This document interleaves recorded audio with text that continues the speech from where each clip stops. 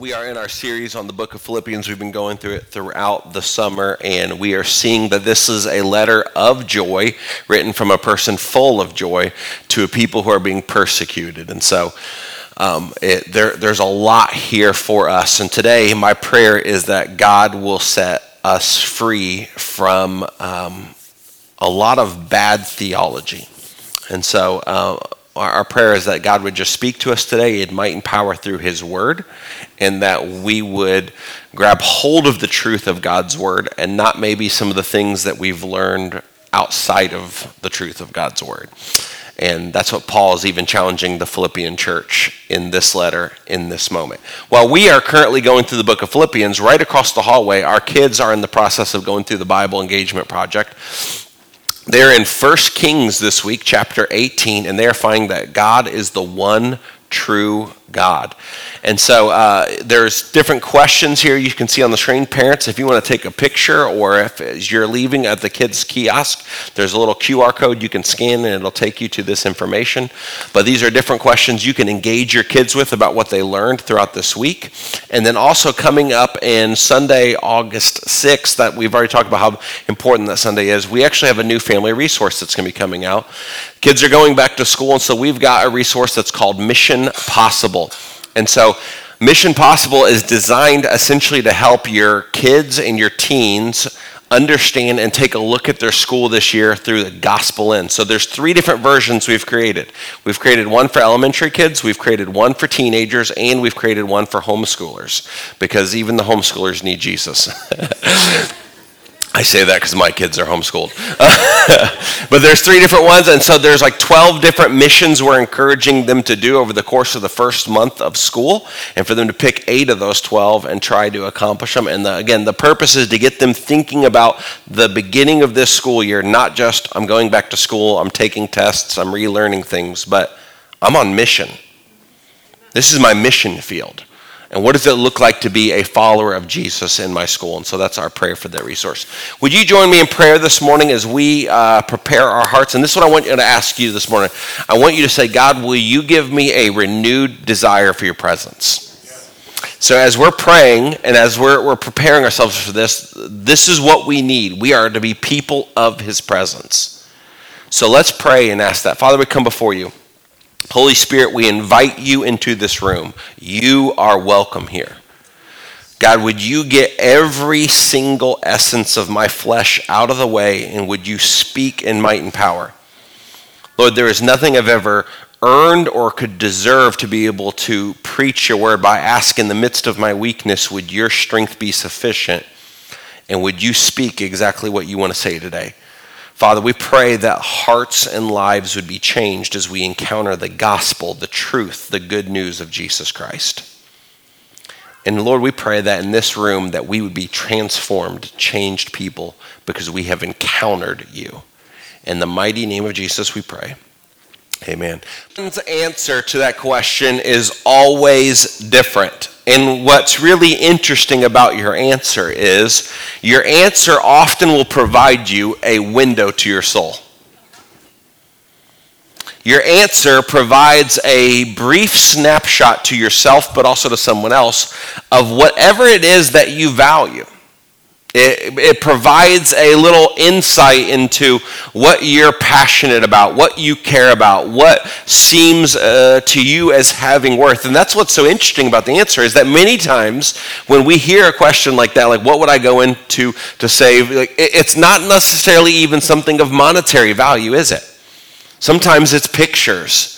Sometimes it's like a photo album, or maybe like your grandmother's quilt that's passed down through multiple generations. Like there's things beyond just even something that could be sold to gain. What we find is that our heart actually has a lot of different values.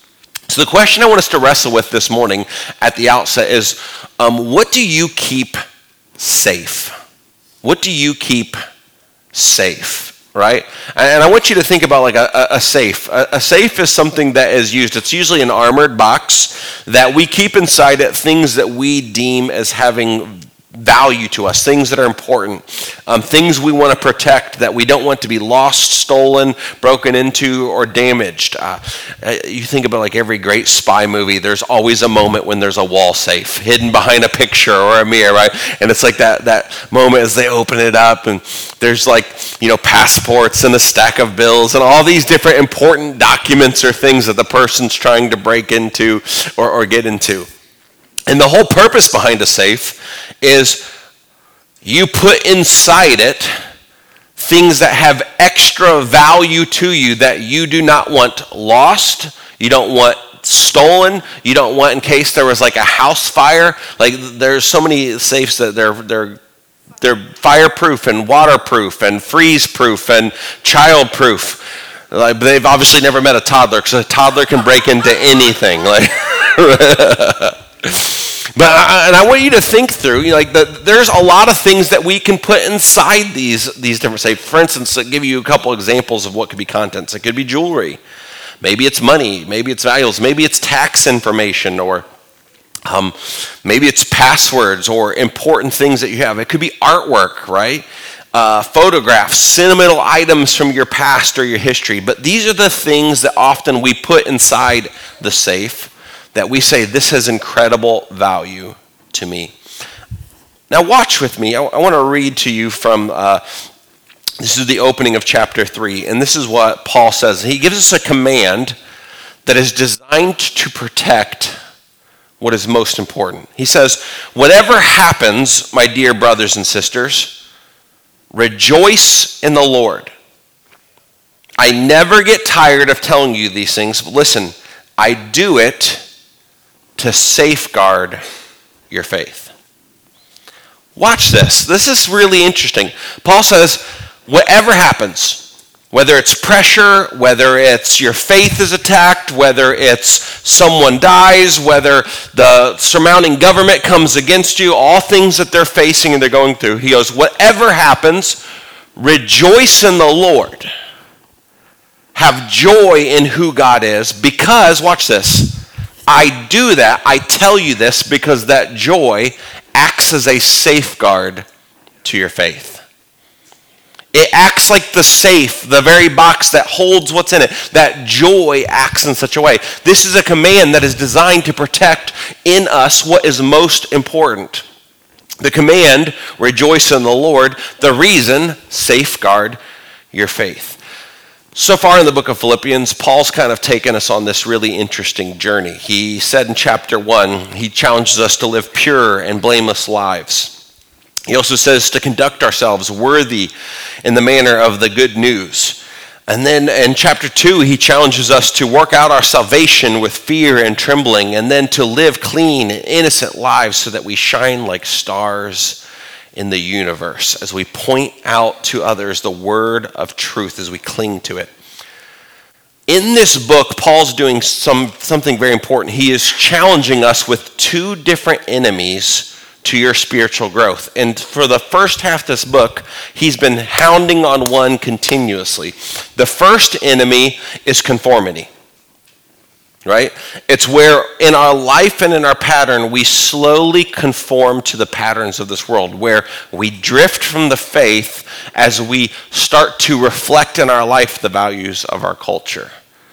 One of the greatest enemies of your spiritual growth is as we become friends of the world. It's conformity. We don't want to be conformed to this age or conformed to the patterns of this world. We want to be transformed by the renewing of our minds. That's so important for us. But Paul, at this point in the book of Philippians, he takes like a 180-degree shift, and he now suddenly highlights to you the second enemy of your spiritual growth, or as I would like to say, the second thief of your spiritual growth. Because what's the whole point of a safe?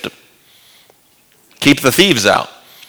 And what the second one that we see that he really points out to us in this section is religion that has been based on self-righteousness. When you think that you can earn your salvation, when you think you can earn God's love, when you think there's anything that you can do that basically gives you salvation by your work and efforts, you are in a dangerous ground. A very dangerous ground. And so what we see in this section is that Paul is guarding joy from works-based salvation. And I want you to watch the language he uses here. Verse 2, watch out for those dogs.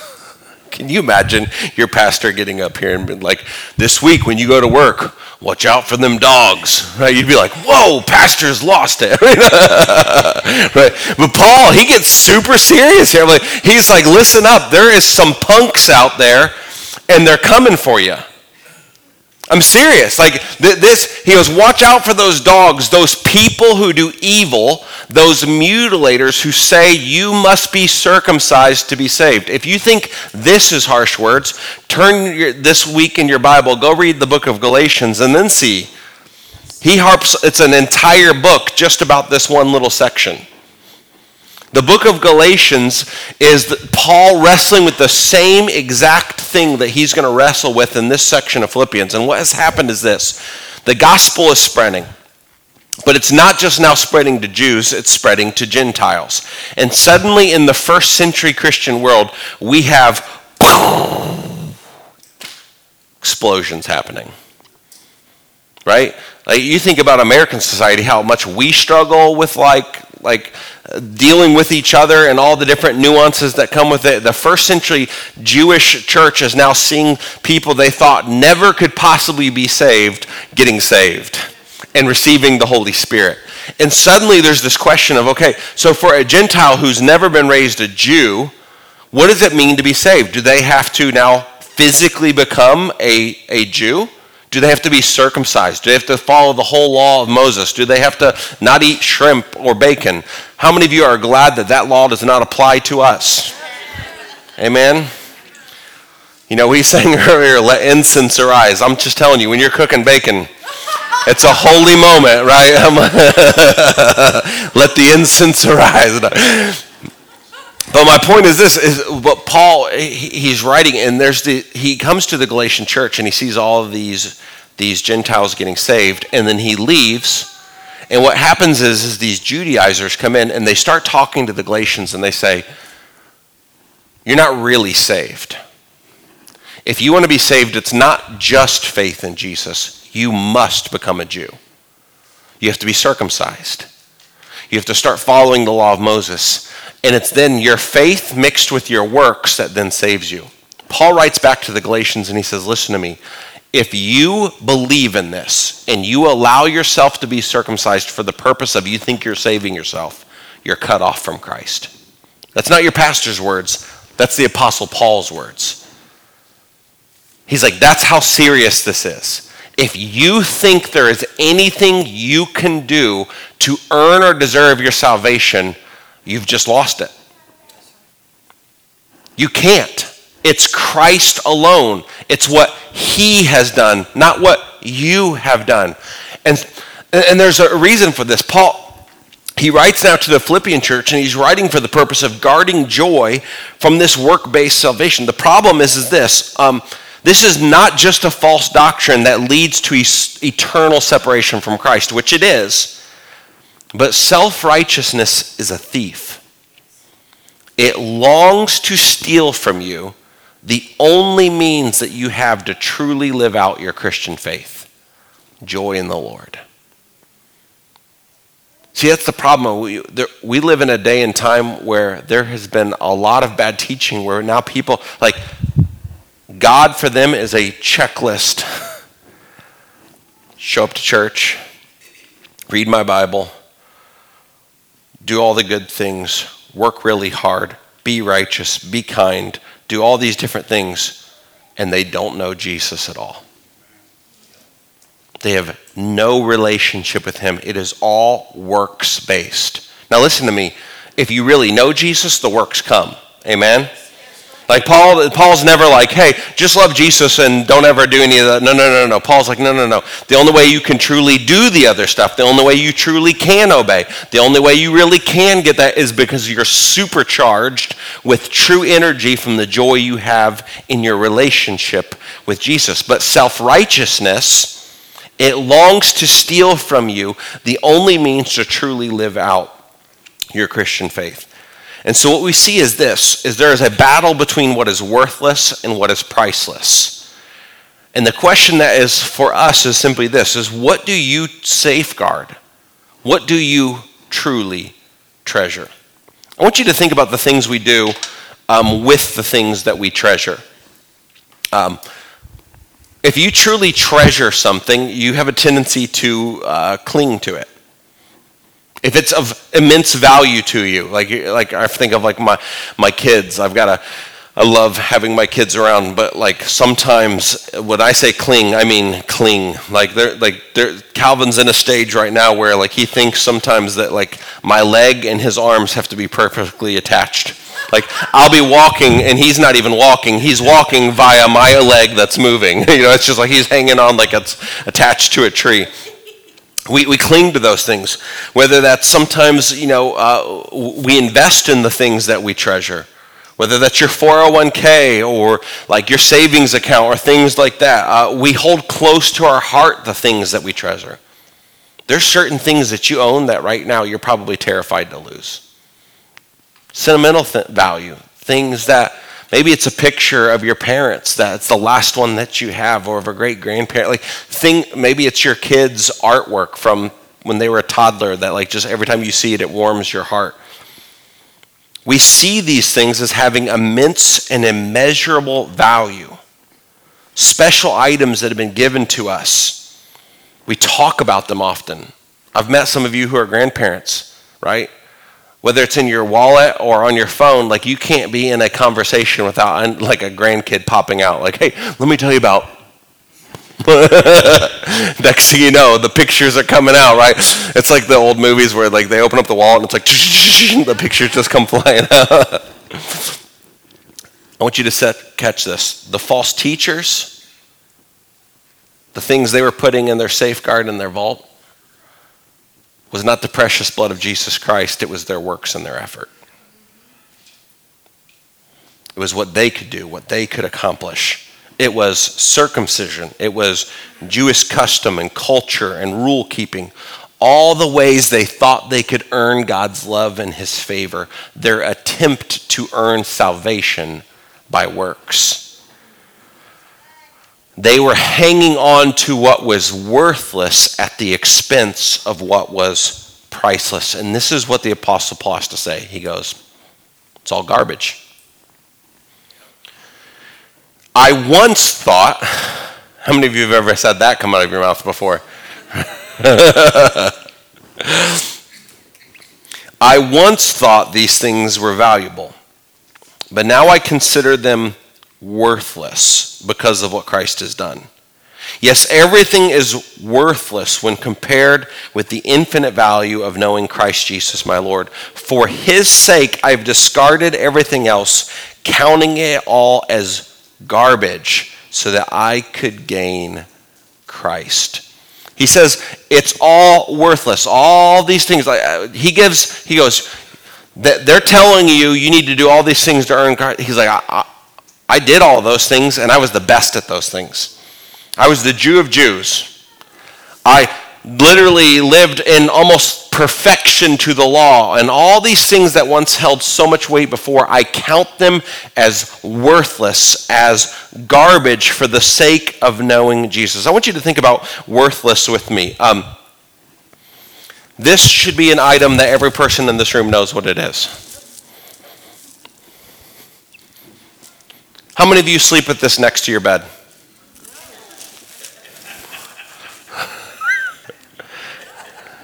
Really? No one? No one's got the kitchen trash right next to your bed? Interesting, okay. How many of you have the trash from 3 weeks ago? 3 years ago? I would hope not, right? Because there'd be some pungent odors invading your space, right? No, we consider the things we put in this as they have not only no value to me anymore, because there's some things in your home right now that has no value to you, but they're not in here, right? No, this is not even just what doesn't have value to you. This is what you don't even want in your presence anymore. Like, I want it gone. I want it far away from me. Like, it smells, it stinks, it's worthless. Like, it's 4-day-old banana pills, right?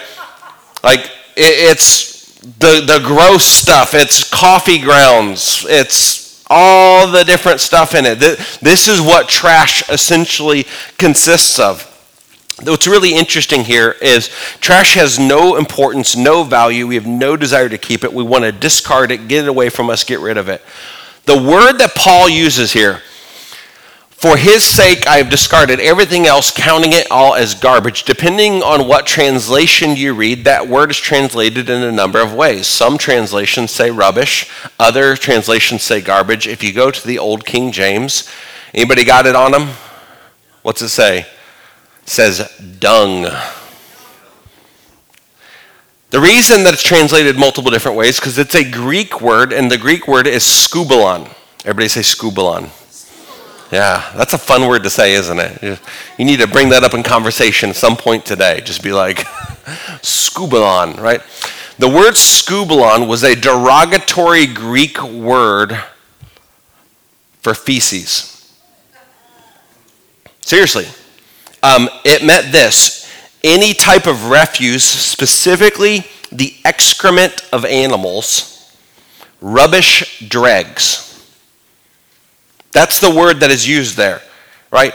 That which is often, like, it could be like if it was scraps from your table, it would be like the gross stuff that you don't anymore that, like, sometimes in the past they would throw to their dogs. Now we've got, like, the pet chihuahuas that get, like, better meals than we do.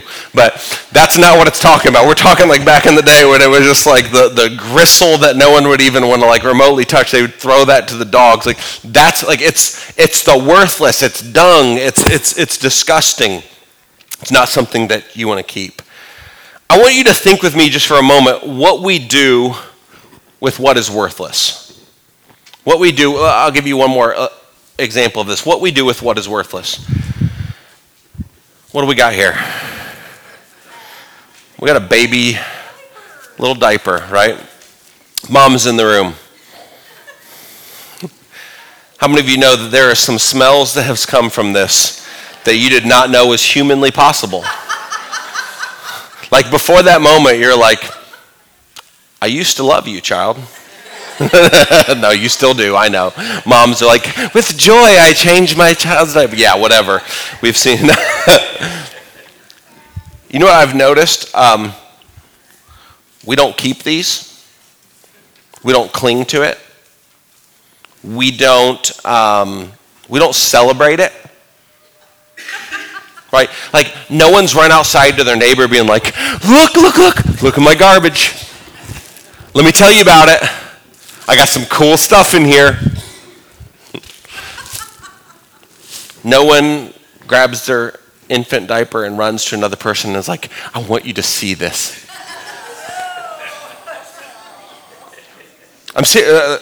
This is Paul's example. Watch this. This is important.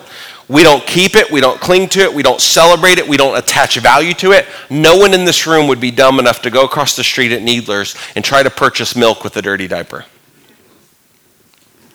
Right? I would hope not. They would call the police on you. We don't take pride in it. We don't bring it up in conversation. We don't guard it, protect it, or care about what happens to it. We don't put our faith in it. We don't put our trust, our value, worth, satisfaction, or hope in it. We don't see this as a means of value to attain something. Paul says, everything I used to think that had value towards my salvation, my good works, my energy, my effort, my ability, what I could do, it's dung. You would never try to purchase something with a dirty diaper. Why would you try to purchase your salvation with your efforts?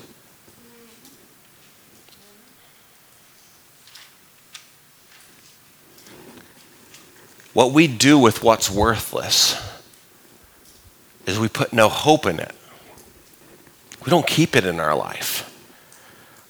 But what do we do with what's priceless? With what's priceless, we keep it, we protect it. There's certain things in your life that you would never want to lose.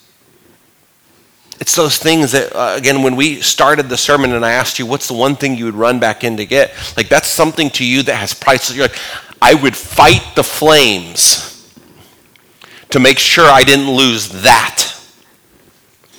With what's priceless, we cling to it.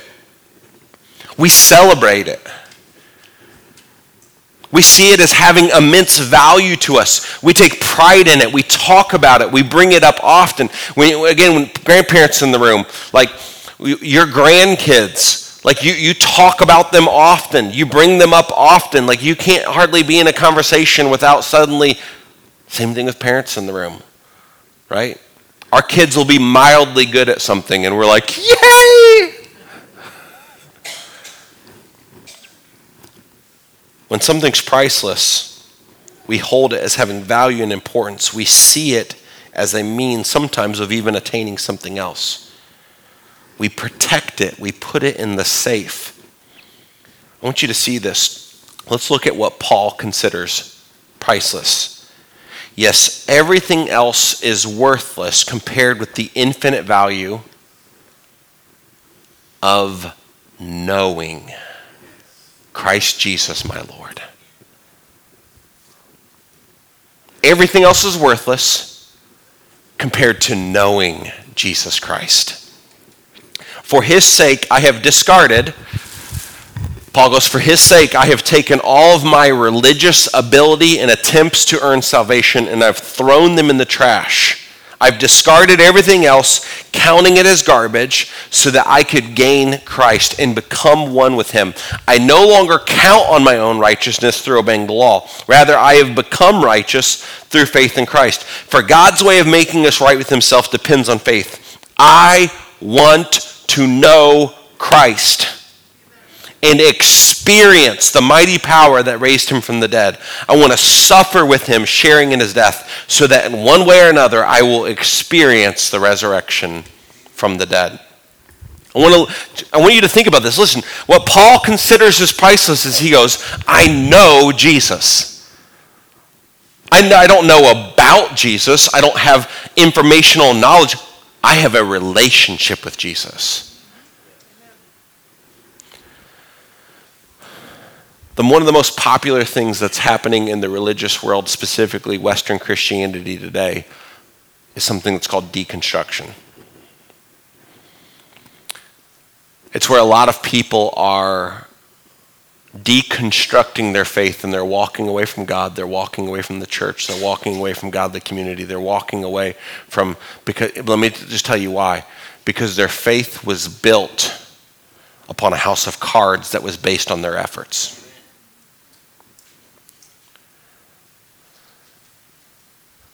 How can I walk away from someone I know?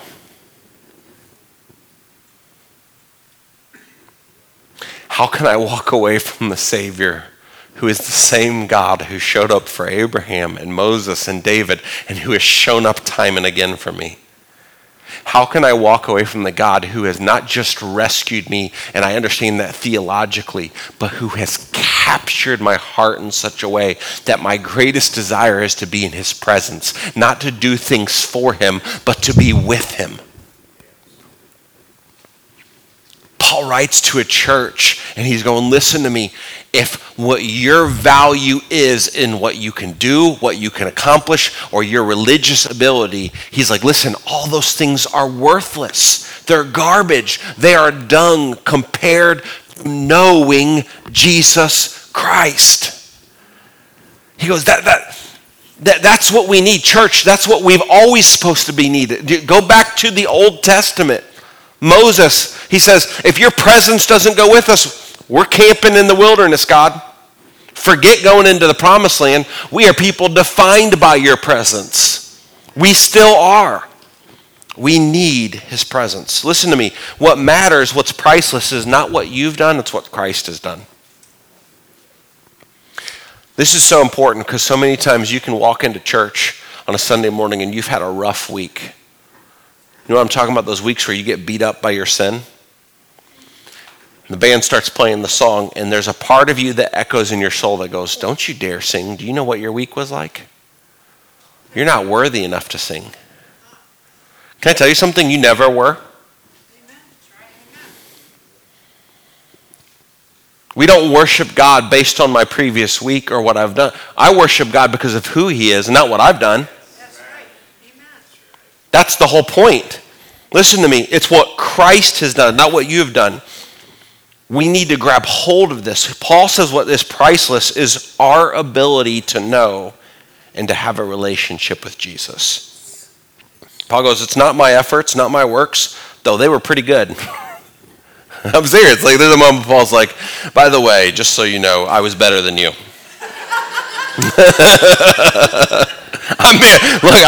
You can't not read in between the lines and see that. He's like, your works and efforts, they were a little paltry compared to mine. He's like, but you know what?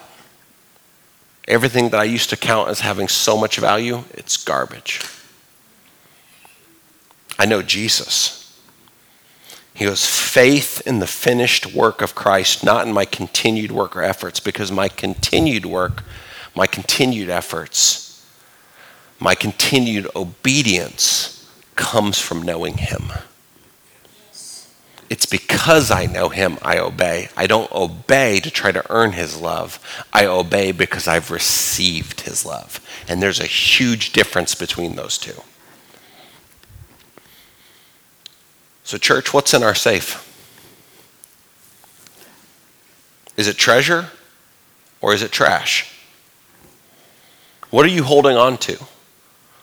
What are you and I relying upon? What are you passionate about? What are you invested in? What do you care about? What holds infinite value to your heart? There's two thieves that are coming for your joy. One is conformity, where you try to start looking at the luster and the things of this world and go, ooh, that looks really good. I think I could be satisfied in that. And it will rob you of all spiritual power. The other, though, is the flip side of that, where the enemy comes in and he goes, okay, well, you know what? I'm going to get them so focused on what they can do, what they can accomplish, that God just becomes a checklist box for them. Something they need to do, something they need to accomplish, something that they're supposed to do. It's all about responsibility. It's all about duty. It's all about habits. It's all about all these things that they're supposed to do, that it completely robs them of all their relationship. Both are coming for your joy. And the enemy is brilliant. The truth is, it's actually our joy in knowing Jesus that keeps us from conforming to the patterns of this world. And it's our joy in Jesus that keeps us from works-based salvation. So what's in your safe? What treasure are you holding so dear to you? What are you holding close to your heart? What matters to you? See, the power of joy. Listen to these words. Whatever happens, my dear brothers and sisters, rejoice in the Lord. Whatever happens, rejoice in the Lord. I never get tired of telling you these things, and I tell you these things to safeguard your faith. Let me tell you how joy safeguards your faith. You're in one of three places. You're coming out of pain and brokenness. You're about to go into pain and brokenness. Or you're in the midst of pain and brokenness. How many of you know that that's the human life?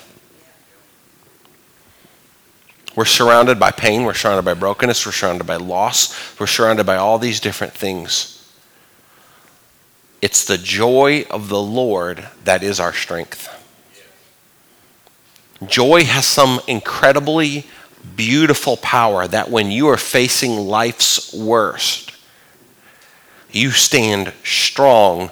And let me tell you why. Because you're not standing in your efforts. You're standing in his strength. And what can happen in that moment is what you thought was going to be a season of brokenness becomes actually a season of incredible growth. Want proof of that? I love it. That was the cutest thing in the moment. Let me prove it to you. Look at the life of Joseph. If If you get a bird's eye view of his life, there's a moment of absolute brokenness where he's sitting in the middle of a dungeon. He's been accused of rape. He is in the worst possible living conditions you can possibly imagine. And as you look at his life, you go, where is God in the midst of this? But the reality is that it was actually in that moment that God was preparing him for the greatest blessing he was ever going to give him. Joy holds you in those moments. The joy of the Lord is our strength. If you trust in God, you gain strength. If you trust in your efforts, it's a drain that will sap you of all spiritual energy. Listen to me. It is joy, not requirement, that fuels lasting obedience. I'm going to say that again. It is joy, not requirement, that fuels lasting obedience, and it will empower you to keep the commands of God. If you're keeping the commands of God because of your own work and your own efforts and trying to do it on your own, you're going to get so spiritually exhausted that you will end up hating him. But if you know him, if you love him, the commands of God are for your pleasure. Paul rejoiced in the Lord. All true religious action flows from joy in the Lord, where it's our strength. As the team comes to the stage, I want to just ask you, I'm being serious, what are you carrying with you? What are you putting in your vault? I've seen far too many exhausted, tired, lonely, broken Christians because they're walking around like this. They're clinging to their efforts. They're clinging to what they've done for God. They're clinging to, well, he must love me because I'm a good person.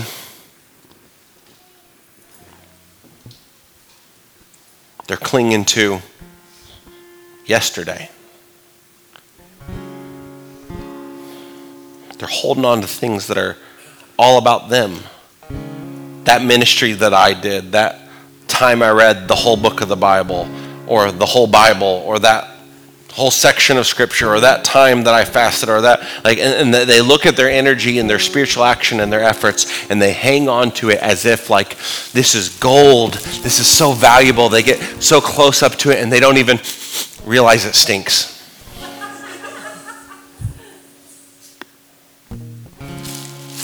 They start thinking, I can pay God off with my good works. Remember the Old Testament? All of your righteous deeds are like filthy rags. Paul goes, this is everything that I thought I could do to earn my salvation. Put it in the trash pile. For the sake of Jesus, I want to know you. I want to know you. People, we need to be people of his presence. Defined by his presence. Hungry for us. I want to pastor a church that is close to the heart of God. I want to be a part of a people that when we show up and we gather, we believe in the same God who moved then and who moves now. That we say, God, I don't want to just know about you. I want to know you. So here's how we're going to close. Will you stand with me? And we're going to sing that song again, Same God. But my prayer is, can we sing this from a new perspective this morning? Right where you're at, would you just bow your heads and close your eyes? And I want you to take a moment and do a mental inventory and put some stuff in the trash. God, all of the false theology that I've learned, God, all of my energy, all of my efforts, all the ways that I've tried so hard to work to impress you, not realizing that as your son and daughter, you've already declared over me, you are my son, my daughter, and you I'm well pleased.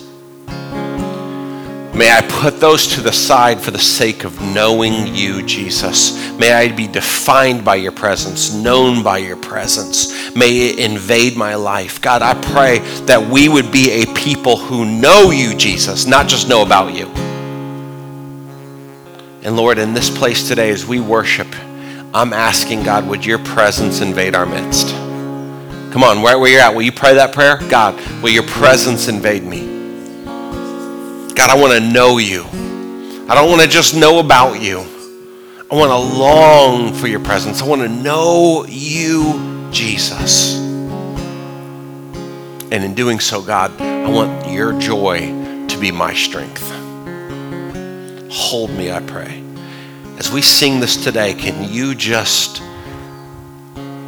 trust in the same God who has moved before and who can move again? And I'm praying that his presence would move in our midst.